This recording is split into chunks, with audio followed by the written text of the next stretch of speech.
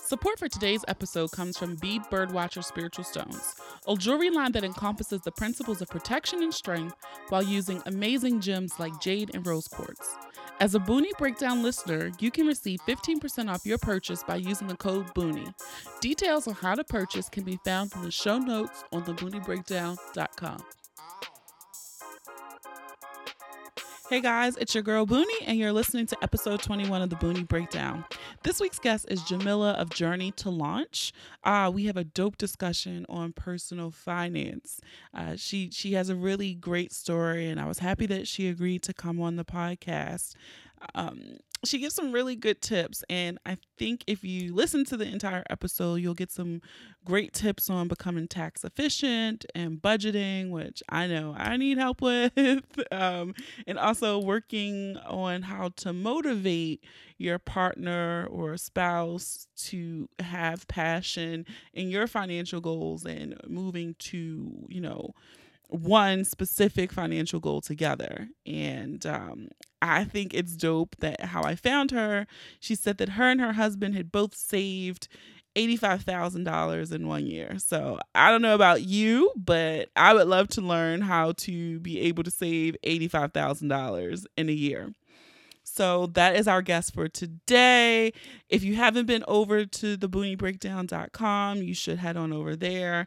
It is a new blog post. I did a recap of my experience in Dinner en Blanc, Baltimore, 2017. It was an experience. I just don't think it was an experience for me. And that's okay because not every experience is for everybody. So I'm not saying that if you went and you had fun that you shouldn't have had fun. I'm just saying, the fun moments didn't outweigh the moments where I was like, oh my God, what the fuck? Why the fuck am I doing this to myself? So head on over to thebooniebreakdown.com to read that and feel free to share. Also, if you still by chance are not following us on Facebook, it's the Boonie Breakdown, and also on Instagram, the same thing. So now it's time for Boonie's Pick of the Week. It is Sunday, July 16th, and we have all been waiting for this moment. Winter is finally here. So this week, the pick of the week is Game of Thrones. I am so excited for this premiere. I don't think I've been this excited for a television show in quite some time. I know a few people who binged the entire series in a week. And it was actually fun watching them binge the show and having those same reactions to like the Red Wedding and when Frey was finally killed. Sorry, it's a spoiler alert if you have not gotten there. And if you haven't, like I know people who are in season 2 and still don't know the characters. They can't keep them apart. But it was fun to watch that. So I am excited to watch this finally tonight. And I'm kind of like nervous, like they have no qualms about killing your favorite character. So it's like, are they going to kill someone this season? Who are they going to kill next? What's going to happen next? Is Khaleesi going to win the throne? Like, just what is going to happen? And how are they going to round out such an amazing TV series? And I don't know if you guys know, but they said some of the episodes for this final season are going to be like 90 minutes or longer. So that's exciting because I think it's only 7 or 8 episodes for the entire season. So get ready. And I want to take a poll. I want to know what your favorite Game of Thrones moments ever to date, what that favorite moment is. So tweet using the hashtag the Boonie Breakdown and let me know. I'll be curious to see what you guys say. And I'll tweet mine and share it so you can read it there. So that's it. Boonie's Pick of the Week, Game of Thrones. I can't wait to Twitter watch this with everyone. So yeah, and don't forget to use the hashtag. Again, thanks for listening. When you share the podcast, which you guys have been really dope in doing, be sure to include links because that helps people take out one extra step. So it's cool when you say, oh my God, it was so hilarious when Boonie said whatever. But if you can include that link so people don't have to go search for it and they can just hit click, it's one less step for them to find the dopeness. Also, remember to use the hashtag The Boonie Breakdown when you share it and the hashtag PODIN, PODIN. So that's it for me. Let's get into this interview with Jamila because we all need some helpful and useful tips with our coins. So let's get ready to break it down, y'all.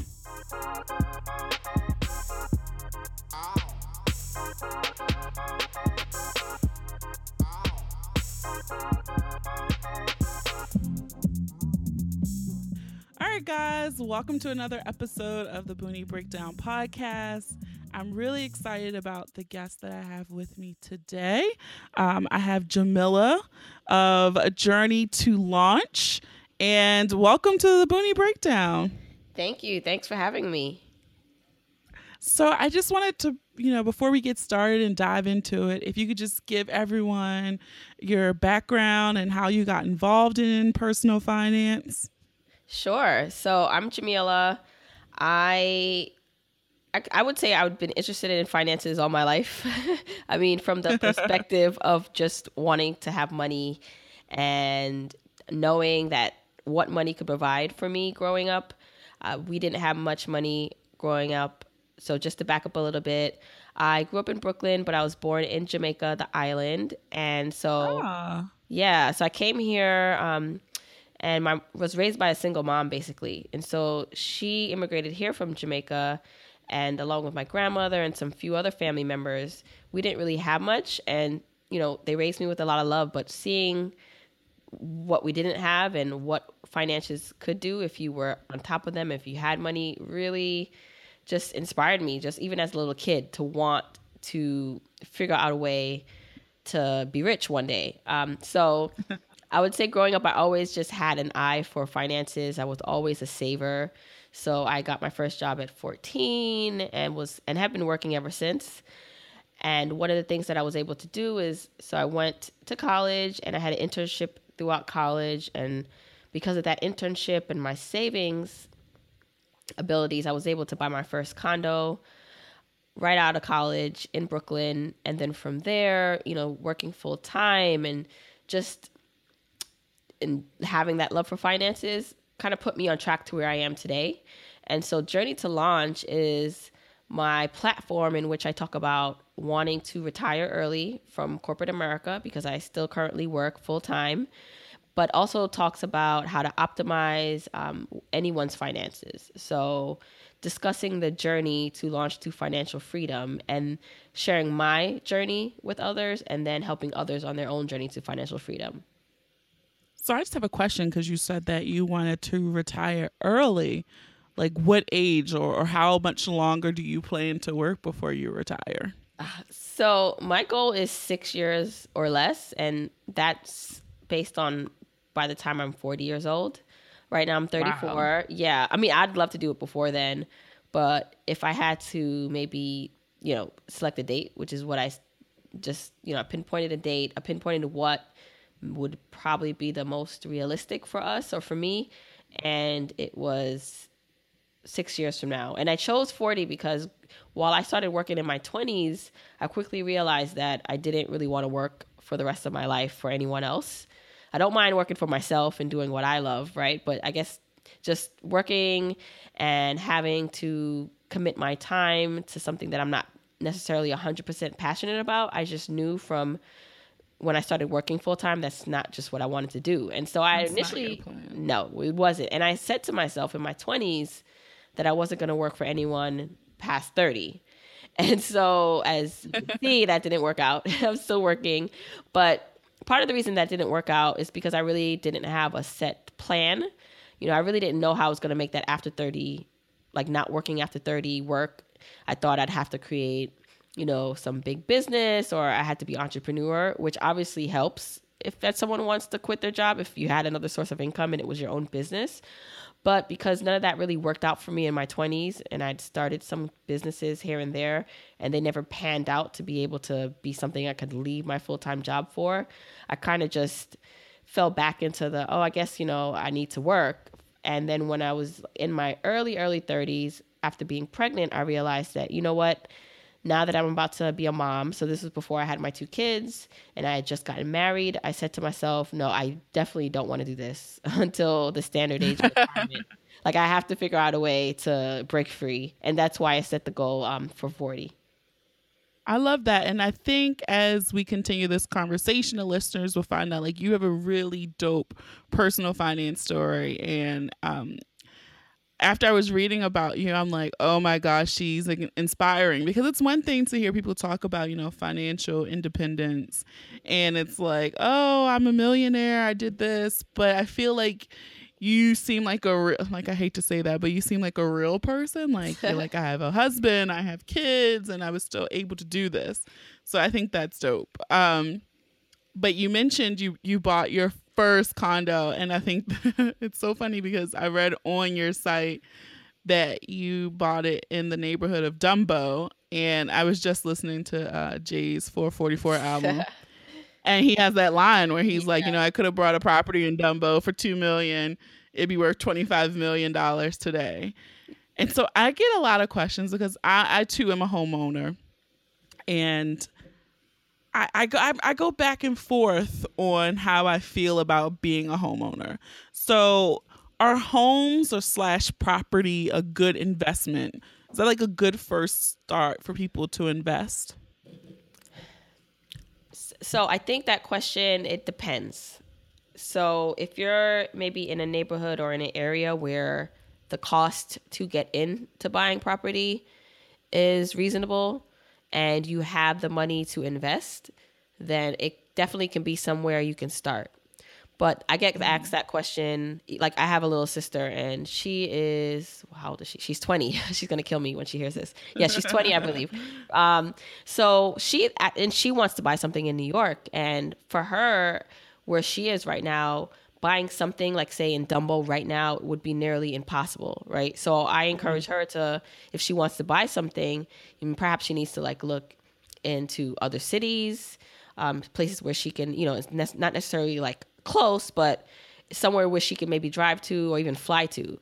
So it all depends, depending on where you live. If the barrier to entry is lower and you can get something reasonably priced, or something that is like a rehab where you have like some money saved up to be able to invest, then yes, I do think it's a good place to start.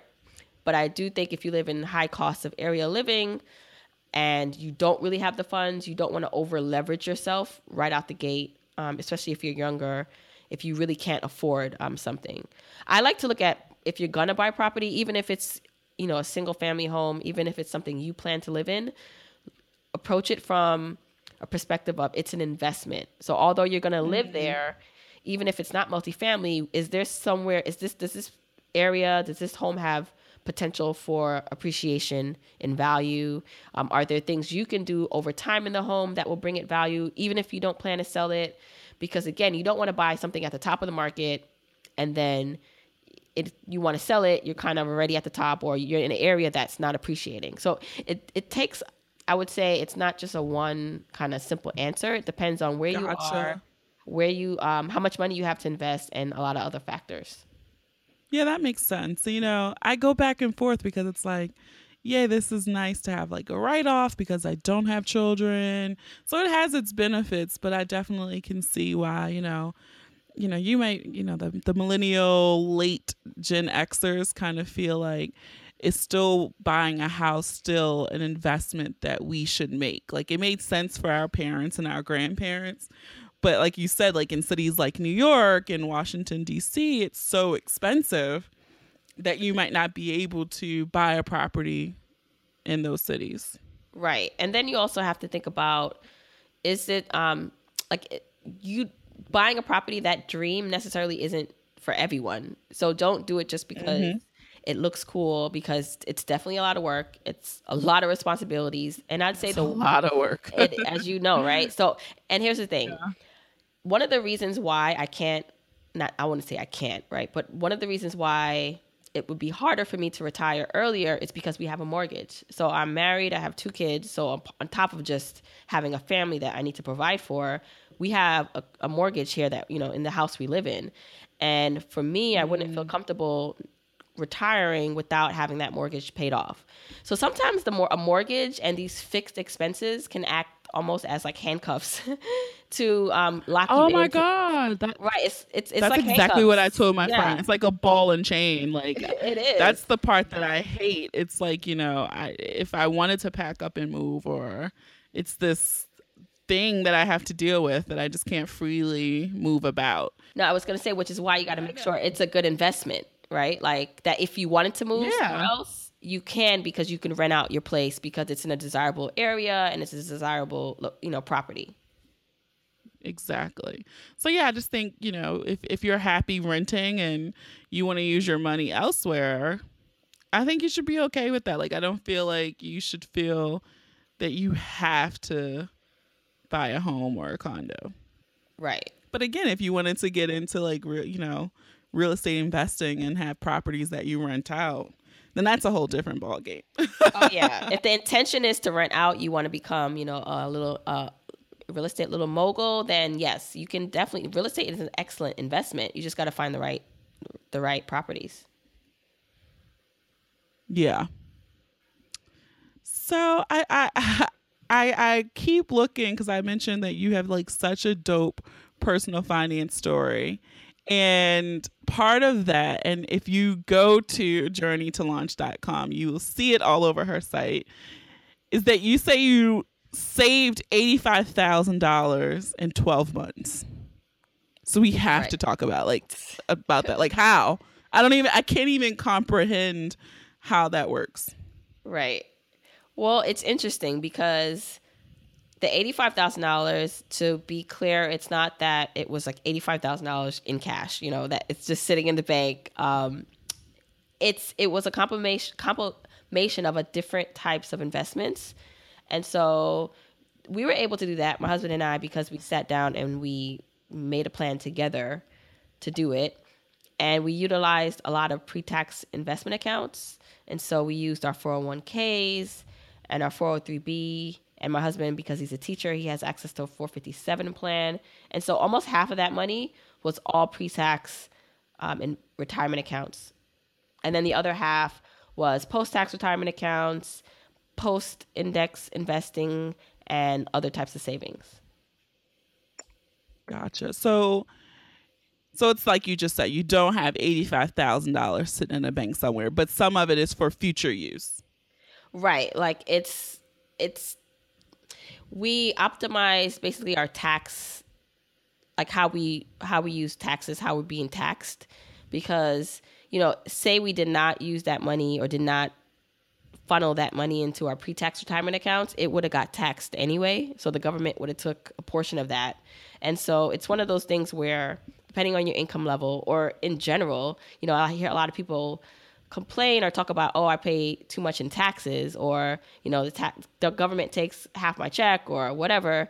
And one of the ways to kind of go about really being smart with your money is being tax efficient. So how can you almost protect the money that you are getting? How can you, invest in tax deferred accounts in which then you can have your money grow, have compound interest working for you, because that's what happens when you put your money away early. You can put it away, it grows compoundly with interest, and you're basically saving money with taxes. Now, not to get confused, because when you do access that money later on, you'll pay taxes on it.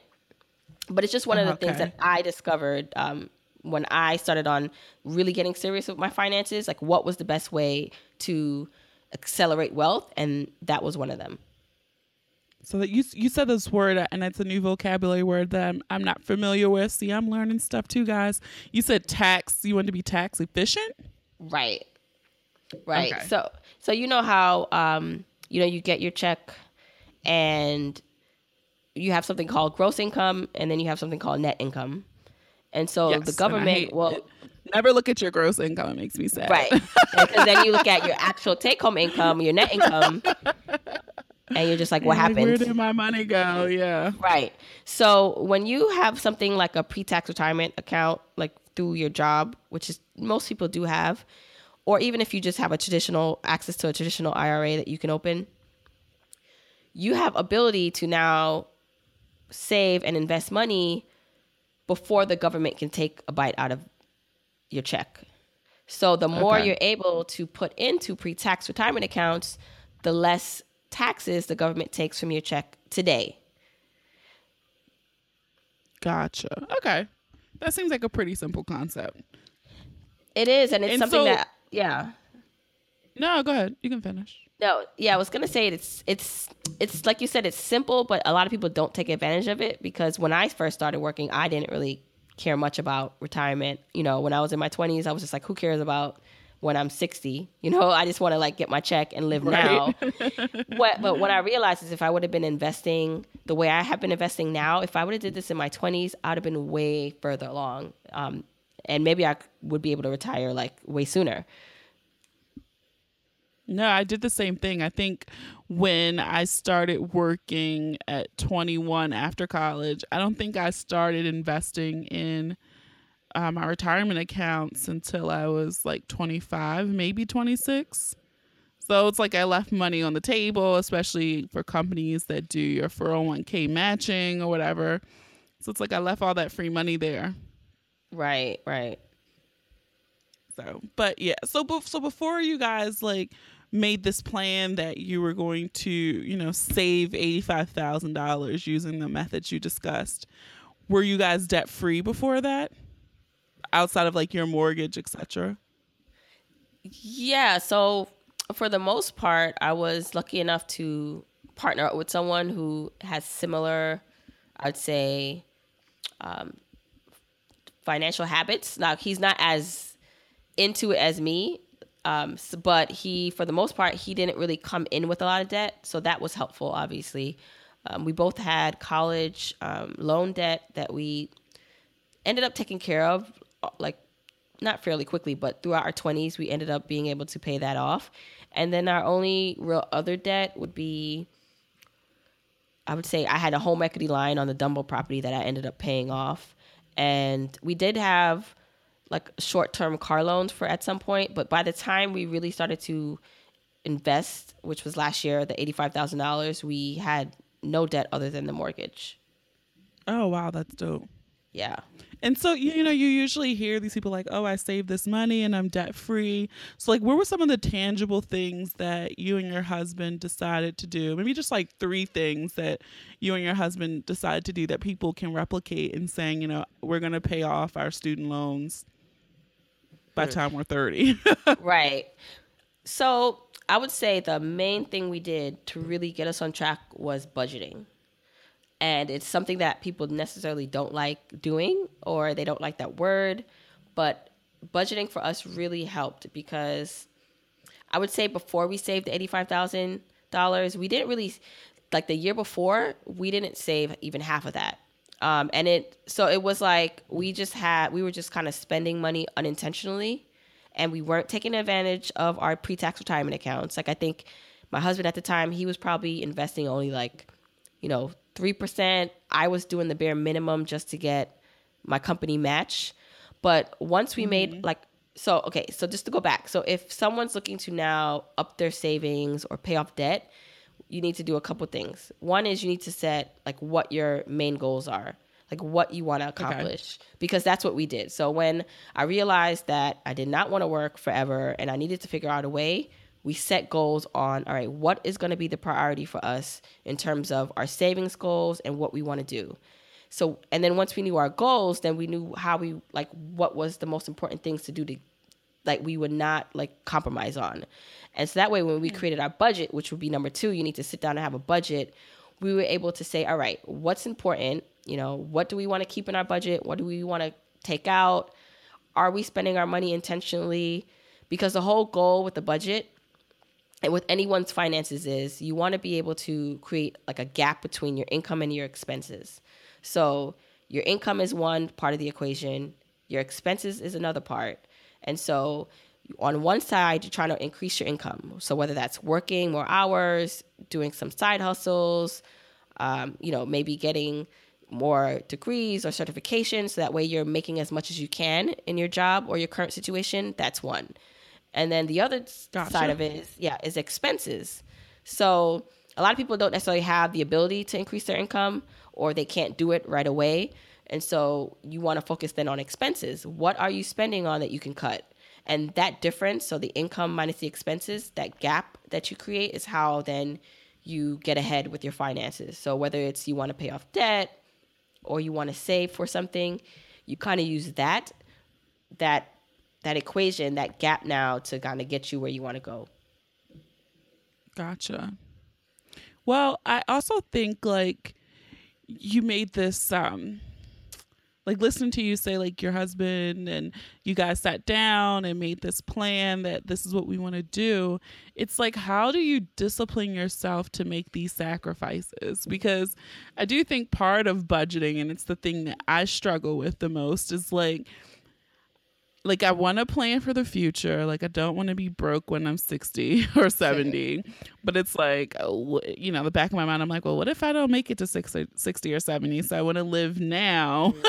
Mm-hmm. But you also don't want to be overextended. So it's like, how do you discipline yourself for these sacrifices to know, like, for you to be able to say, you know, my husband and I saved $85,000 in a year. Right. So everything's relative, right? And so, for us, $85,000 is about like half our income, right? So if you're a single person or you don't make $85,000 even gross a year, you're not going to be able to do necessarily that. So you're only going to be able to do like what you currently, like your income, right? So you're only able to work with what you have. Okay. And I'd say that whole balance of enjoying life now and then saving for the future is like a tightrope. Like, it's not easy, because if it was something that like was easy or easy decisions to make, everyone would be kind of like making the right decisions, and it's not. And I'd say that one of the things I sat down with my husband, like to get him on the same page, because I was the one that came up or thought of this idea of not working and retiring early. And when I say retire early, it doesn't mean like not working, like I'm just going to like sit home and do nothing. I do want to bring in money. I just don't want to work in corporate America. I want Be to on work for someone's myself. payroll. Yeah. Exactly. Like I want to do what I want to do, and it's not dependent on a paycheck. It's just because it's what I love doing.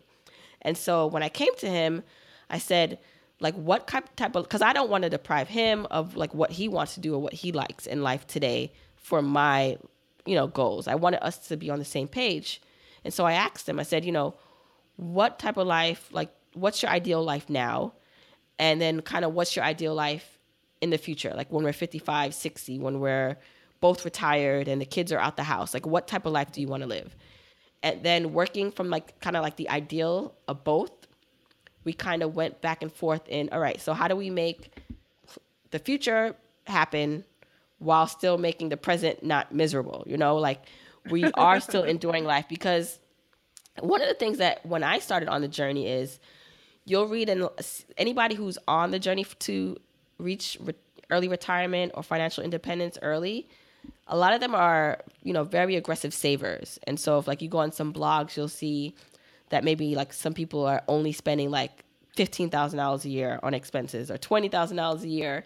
And for me, that was a little intimidating, because I'm just like, well, like, how are we going to Like do that in New York? how? Like, how? Like, I don't want to Yeah, eat. Like, how? we like going out to eat. We like getting drinks. Like, so how can we balance that? And really, really, it was budgeting. So we set limits on, all right, so we like going out to eat. So how much can we afford to spend monthly on going out to eat? And we really have to stay in that budget. And I think you asked before, like, how do you stay like on track and motivated? Yeah. And it's really like coming together, whether it's yourself or, so you're sitting down and writing out your goals for the month, or you're relooking at what your goals are, or if you're in a relationship, you're discussing these things often. It's really coming back to figure out what's the reason why you started. Because for me, every time I'm in my car, I have a crazy commute. My commute is about an hour and a half one way. When I'm in my car every day, it's reminding me that this is why, I'm on this path, because I don't want to do this forever. So it's really figuring out your why, being clear about that, having constant discussions about it, and writing it down so you can see it. Yeah, I think those are good tips because I remember reading somewhere that like, 35% of, people who are married said their biggest stress in their relationship was surrounding finances. So, it's cool to hear someone say and be young and say, like, this is how I motivated my partner to get excited about our future and what we're going to do with money. So, it seems like communication works, because I did get a few questions from people who are married, and one of them specifically said was just like, how do you, motivate your mate into wanting to save money and pay off debt? Right, because it's hard if you, because for me, I was like so excited when I saw the light, when I saw like the heavens open and I saw that there was a path. I was excited about it, right? But my husband, like, he was just like living his life. He didn't have any clue about any of this, so I couldn't come home and then expect him just to jump on board, right? We had to have conversations about it. I had to be realistic with him. I had to be patient. So when we started to increase his contributions, we did it slowly. Like, so we didn't jump from him only contributing, I think I said like 3% of his retirement, money to retirement, to like 50%. We slowly did that over time. Um, you know, it's funny because my husband, while he's not like flashy and he's not a big spender, I know that probably one of his dreams is, like most men, like he loves cars. And I know he one day, like he'd love, because we both, when we were in our 20s, just spending money and not thinking about it, we had like quote unquote luxury cars. And since becoming just more intentional, we both now just gotten just more economical cars. And I'm sure one day he'd love to have like another luxury car. And so while my goal is just like, I don't care about cars anymore, I care about my freedom, like I'm not going to fault him though for still maybe wanting something like that. So in my head, I'm trying to figure out a way where, all right, I want to retire early. Is there a way though we can still work towards maybe getting him what he wants in the future too? So it's, not counting out your partner's dreams. It's trying to fit it all in, working together to make sure that both of your needs and both of your goals are being addressed. I think that is great advice. And as you're going to make this transition in a few years, because we're going to claim it, you'll be retiring. If someone is considering, because you'll be moving in towards self-employment, like, how do you think your savings plans are going to change? Like, are you still anticipating it saving the same levels that you guys are now, or how are you going to adjust that for once you become self-employed? That's a good question, because we definitely will have to adjust how we're saving, which is why we're so aggressive now, because we have, we're both working full time. And so priority right now is to build wealth. And so let's say, in 6 years, my dreams come true and I'm able to retire. We'd probably we'll only be able to now live off of my husband's income, and he's a teacher. And so we'd have to be probably a little bit more modest about the way we spend. But by then, we should have enough investments saved up, whereas we can almost put our investments on autopilot. Whereas it will be at an amount where it can just almost like sit in the bank until we're ready to touch it. And hopefully by then we'll be able to live off of his income. And then I will also be bringing in income, whether that's through Journey to Launch or just, I always say, like, my favorite place is Trader Joe's. Like, I'm just like, I'll go pick up a part-time job at Trader Joe's if I want. But it's just basically being able to live simply but still well off of his income, whatever income I bring in, and then letting our investments kind of go on autopilot. So we probably won't be able to be as aggressive as we are now, but that's kind of why we're working so hard now and saving. Gotcha. And so, like, with your investments, have you guys done anything in the stock market with mutual funds or index funds, or are you just mostly focused on your retirement accounts? So we do a little bit of everything. For the most part, we focus heavily on retirement accounts, but because we need also we want to be able to access our money without any, loopholes or penalties. We did start investing in index funds. And so that the index funds and mostly like Roth, we started investing in Roth IRAs, which are still retirement accounts, but there are some ways you can access that without penalty before retirement age Gotcha. too. So we kind of do a mix of both. Okay. Yeah, because I like to travel, and so that's probably where I spend most of my discretionary income. But um, someone who told me like, "Oh, you like to travel? You should go open a Charles Schwab checking account because you can use it all over the world and they don't charge you ATM fees." So while I was there setting that up, I totally got talked into opening like an investment account. And he's like, it's free because you don't have this threshold of money. So you're doing everything yourself, blah, blah, blah. So I'm like, okay, I'll do it. And I was so afraid because it's scary. Like, oh my God, it's the stock market. So I think I put like $75 in, like, as a test. And I chose some index fund after reading the little newsletter. And I'm like, okay, I'm just going to see what this $75 does. And then I'm going to go on my way. And I was so shocked because, like, I think I looked maybe like 4 months later, and that $75 was like $250. Wow. And so, What yeah, index I was fund like, was that? oh, I'll tell you offline. I don't want to Right. get in trouble. But yeah, I was just like, whoa, and it wasn't as scary. And it was a reasonable amount of money that I probably would have blown on something not useful. And so it kind of made it, a little tangible, like, oh, I can do this. So, Yeah. No, good for you because I was also afraid to start index investing. And I have a post about when we started that and like how I got over that fear. And so I was in the same boat where, because I was just used to, investing in the retirement accounts. And so when it came to like now investing like outside of that, it was just like, even though you could still invest in index funds in your retirement accounts if you have those yes. options. But I was just, this is like, after tax money, like really like I didn't, I wasn't sure what to do. So I did my research and, I went ahead and I did it. And I feel pretty good about just having diverse funds now. It's not all tied up in In one. retirement accounts. Yeah. Yeah. So that feels good. And, you mentioned you like traveling. Do you travel hack? Because if you like traveling, that's kind of like one of the ways you can reduce your traveling expenses. I do. I try to, we try to find, like, I have a list of places that I want to go to, but I will go where the cheap airfare Right. is. So I do try to do it as inexpensively as possible. Right. Because that's one of the things we actually like, because we have no debt. So this is not something I recommend just for anyone to do.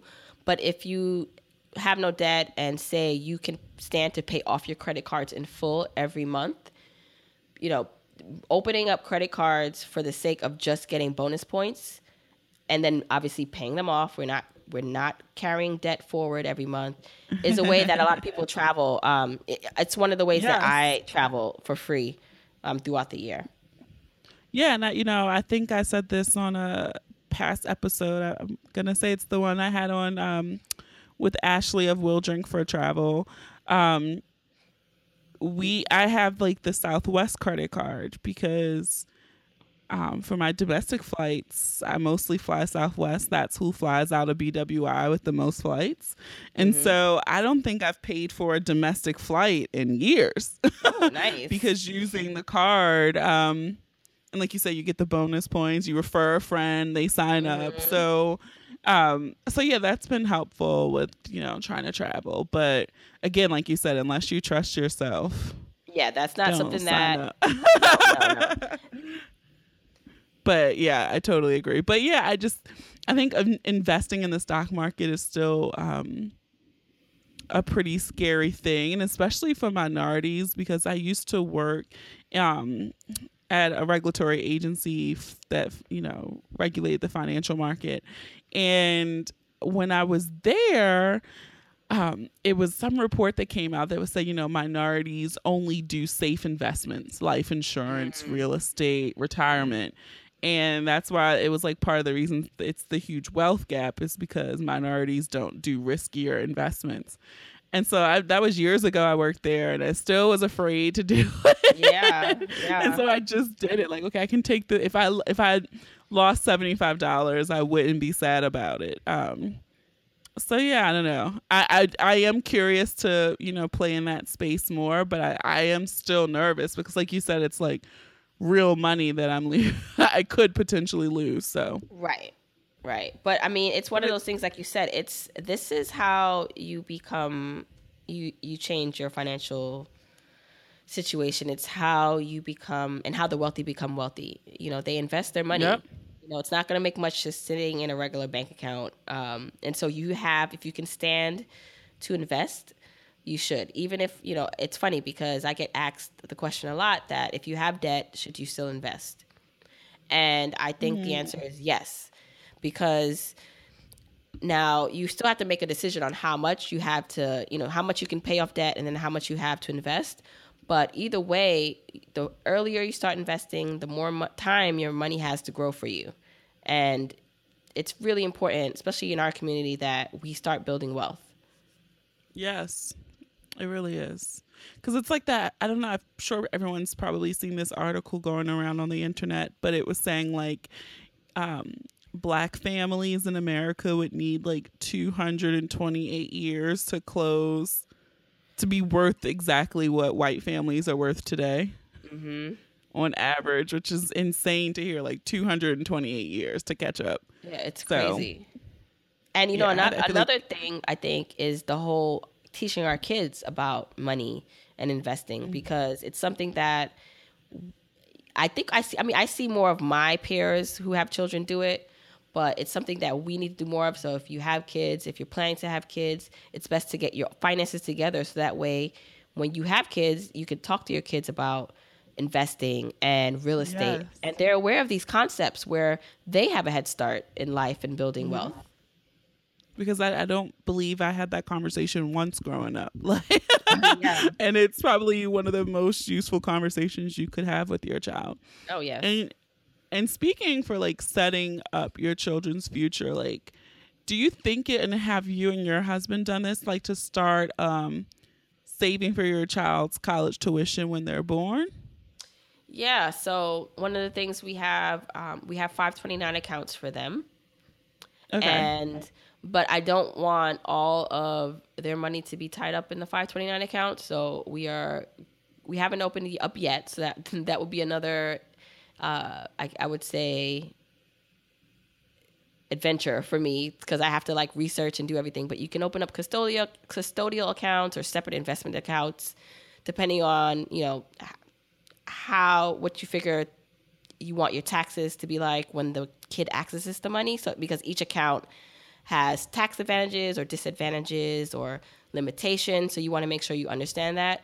But we definitely are thinking already of how can we kind of set them up so where they kind of will have a running start. And but that doesn't mean we want to give them everything, because I think one of the reasons why we like our generation kind of like I think works hard is because we didn't have much growing up. And one of the things I see a lot happening is because we didn't have much growing up and we worked hard, we kind of want to give our kids everything.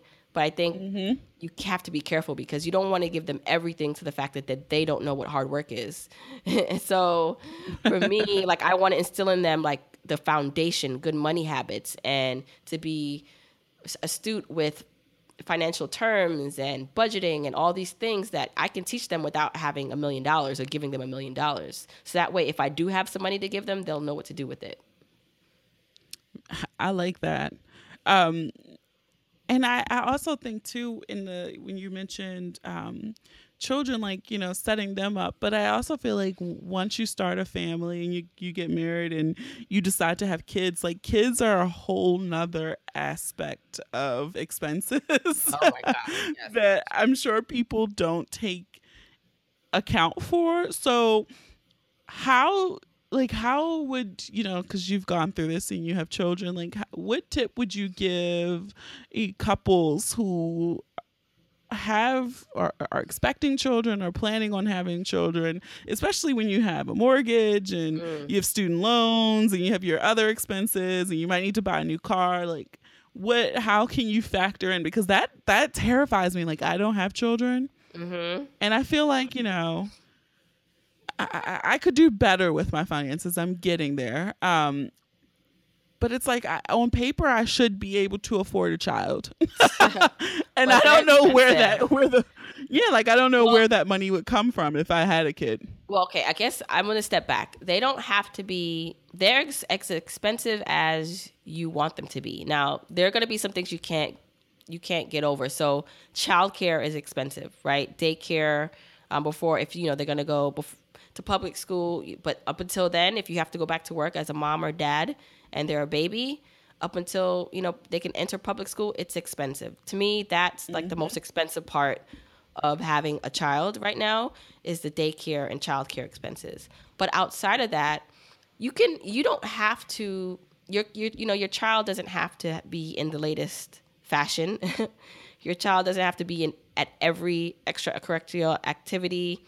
They don't have to be everywhere. So these are things that maybe as parents we want for our children, but they don't need those things. So I think when it comes to like parenting, just like goals, like, sit down and think about what are the goals or the things you want to instill in your children. And for us, one of the biggest things is just love and family time. And so a lot of that does not take money, right? So outside of the childcare, all the other things that it would take, maybe that people say, oh, it's expensive, they don't have to be in, a million types of sports. Now, if you choose one or two, maybe a season to do, that's like, more reasonable than everything, or even when it comes to clothes, like, do they need all the latest gear? Like, we have two sons. Luckily they're 2 years apart. And so like literally like the baby wears everything that the older one has worn. We're not like into buying them a lot of things because they grow out of it, like Yeah. they just need the basics. So I think it's really just coming down to what do you really like want to spend on. I'm just trying to think of other expenses that for kids. I would say for us right now it's childcare. But that's just one of those things you really have to think about ahead and try to save up for. Yeah, I'm like, childcare is expensive. My best friend has twins, Oh, and wow. yeah, they're blessed that they have a family member who can assist them at the moment. But yeah, when they were telling me the price of childcare, and I'm like, wait, that's per child. Yeah, Like, that's that's crazy. insane. I mean, That and is insane. we also have help. So for us, it's not probably as expensive as it could be. So we're lucky on that front, but it's still even with help, it's still expensive. Yeah.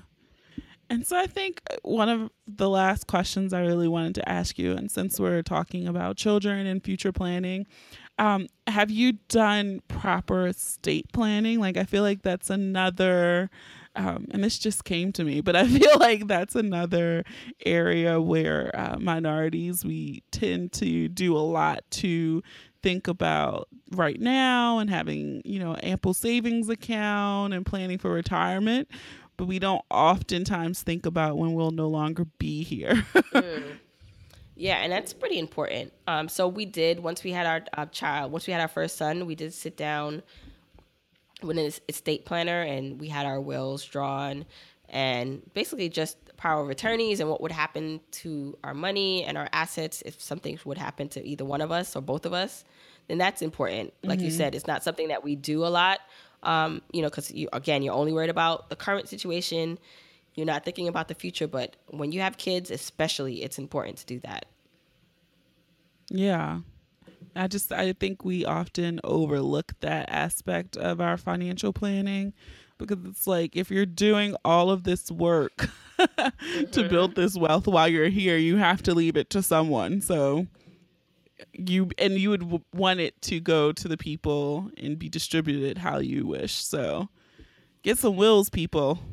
Yeah, and it doesn't have to be as like I know for me through my job I have something called like a Hyatt legal plan. So I think I pay like $6 a paycheck and it's just paying into like legal help. So getting a estate lawyer and someone to help us with our will was all included. So it wasn't even like we had to pay extra money. So a lot of people do have access to stuff like that. It could be included Yep. in their benefit. You just need to double check. And you probably are overlooking that benefit and Hmm. never utilizing it. But that is definitely something that I wish more of us do. And I know it's morbid to talk about dying and death, but it's definitely something we all need to Right. do. Yeah, I want my family I don't want them to have to ask for money to like bury me or do something, right? Like I want all that to Oh be my taken God, care yeah. of. Like, I don't want a GoFundMe floating around on I was Facebook just if I that's die. exactly like no, no. Like, how terrible is that? And it's funny, you see it all the time now. It's Mhm. become so normal that it's a GoFundMe or some Indiegogo or something to help some Right. family bury their loved one. Right. It's terrible. Yeah. Well, I think my last question for you before we wrap up. So, where do you get your financial advice from? So, like, what are your favorite financial gurus to follow? That you're like, you know what, they give pretty dope, solid advice that I can synthesize and really use and put into an action plan.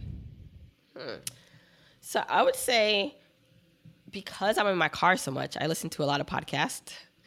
Okay. And some of the ones that I really started listening to that really helped me was one called Radical Personal Finance. Ah, Uh, okay. I thought his podcast was pretty good. It has a wide range of topics. So that's if you learn more through listening, you can like listen to some podcast. I love the blog Mr. Money Mustache.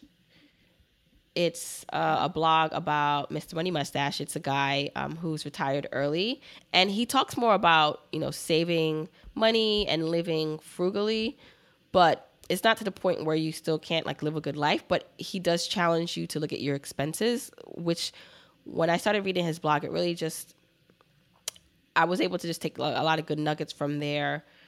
So I'd recommend that, and then let's see, who else do I like?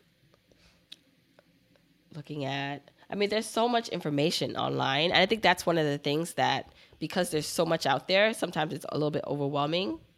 It So I would is. say kind of if you and listen, I would say that a lot of what we talk about in personal finance is not no one's reinventing the wheel, right? Like it's really Mm-hmm. about if you find someone that you connect with, like their message, the way they write, just their story, kind of like not just stick to that, but for the most part, like at least like try to pick like one or two people that you connect with. And with social media nowadays, it's so easy to find It's people. so easy to find Yeah, stuff.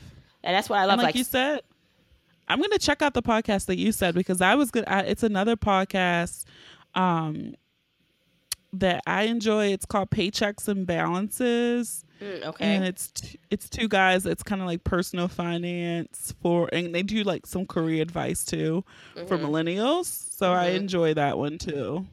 yeah. They I they mean, they they give pretty worthwhile tips. right. But I was online. You can just find. I mean, if you're not going to my blog, of course, to read, there's like so much like stuff like you can like find. Yeah, it is. And I also feel like we need to have more of these conversations with our friends and family. Like, money is one of those things that people don't like to talk about. And I kind of feel like if we were more comfortable in talking about our finances, we probably would help each other out more than we think. Oh my gosh, yes. It's still kind of taboo. Like people, I don't think people necessarily have that hard of a time to in this day and age to kind of like flaunt money, like to kind of like Right? show off, like humble brag, like here's my new car kind of thing. But I think when it comes to really like talking about like the struggles and just the journey of getting your finances together, or okay, so in the journey, or so my blog, my podcast, everything is called Journey to Launch because it's a journey, it's a progression to launch to financial freedom. And sometimes you're Hmm. in the beginning stages, sometimes you're in the intermediate stages, and sometimes you're a little bit more advanced. But it's all a progression. And I just feel like if we talk more about where we were and if we learn from each other, so if someone who's a little bit more advanced talks about where they are and how they got there, or versus someone who maybe is beginning and who's not afraid to ask the questions and connect, like you'll be able to like learn so much like from each other and each So other's much. experiences. Yeah. And I just think it's the shame wrapped around debt, and people feel like, oh, I'm going to be judged because XYZ and I made these choices. But, life happens to everyone, and we can all hmm help each other out if we're in a hole, or I can say, what you're doing didn't work for me. I found this method help, so maybe you can try this. So I think we need Right. to get more comfortable because like you said, all the other things we share freely or on the internet, but we never really talk about money. Right. And I'm so that's why I love just nowadays, even though like I feel like so old, I'm always just like, the Instagrams and the Facebooks, like they change, like the game has changed. But for the what it's good for though is connecting with people like you normally maybe would never known about, or you can share your story, and I think it's like such a powerful medium to be able to do that. I totally agree. And I met you on the internet, so. Yay! Yes, yes. But I want to thank you so much for coming on the Booty Breakdown. And before you leave, if you can just tell everyone where they can find you and follow you on the internet. Sure. So you can find me at journeytolaunch.com. I'm also on Instagram, Twitter, Facebook at Journey to Launch. And I also have a private Facebook group if you want to connect more and become an official journeyer. That's what I call my people who come on the journey with me. Yeah, so I have a Facebook group you can join, and you can connect with. And I have a podcast, so check out the podcast, Journey to Launch. Yes, so you have to add that one when it comes out. You subscribe to it. I'm sure it's going to be on Apple Podcasts. I'm so terrible to all you droid people. I always forget. I'm sure she'll have it somewhere else for you too. Yeah, I'll make sure I'll make sure it's all accessible to everyone. Well, thank you again, Jamila. Thank you so much for having me. All right, guys, that was another episode of the Booty Breakdown podcast. Again, I want to thank Jamila from Journey to Launch for all of her expertise in giving tips on how her and her family saved $85,000 in 1 year and how she plans to retire by the age of 40, which is pretty dope. I think more of us should try to make that a goal, actually. Again, just follow on Facebook and Instagram, The Booty Breakdown. Be sure to use the hashtags, The Booty Breakdown, and the hashtag PODIN, PODIN. Remember the question from the Booty Pick of the Week. Let me know, what was your favorite Game of Thrones moment so far? And it could probably be from the episode we all watched tonight. So let me know. And that's it, guys. So until next time.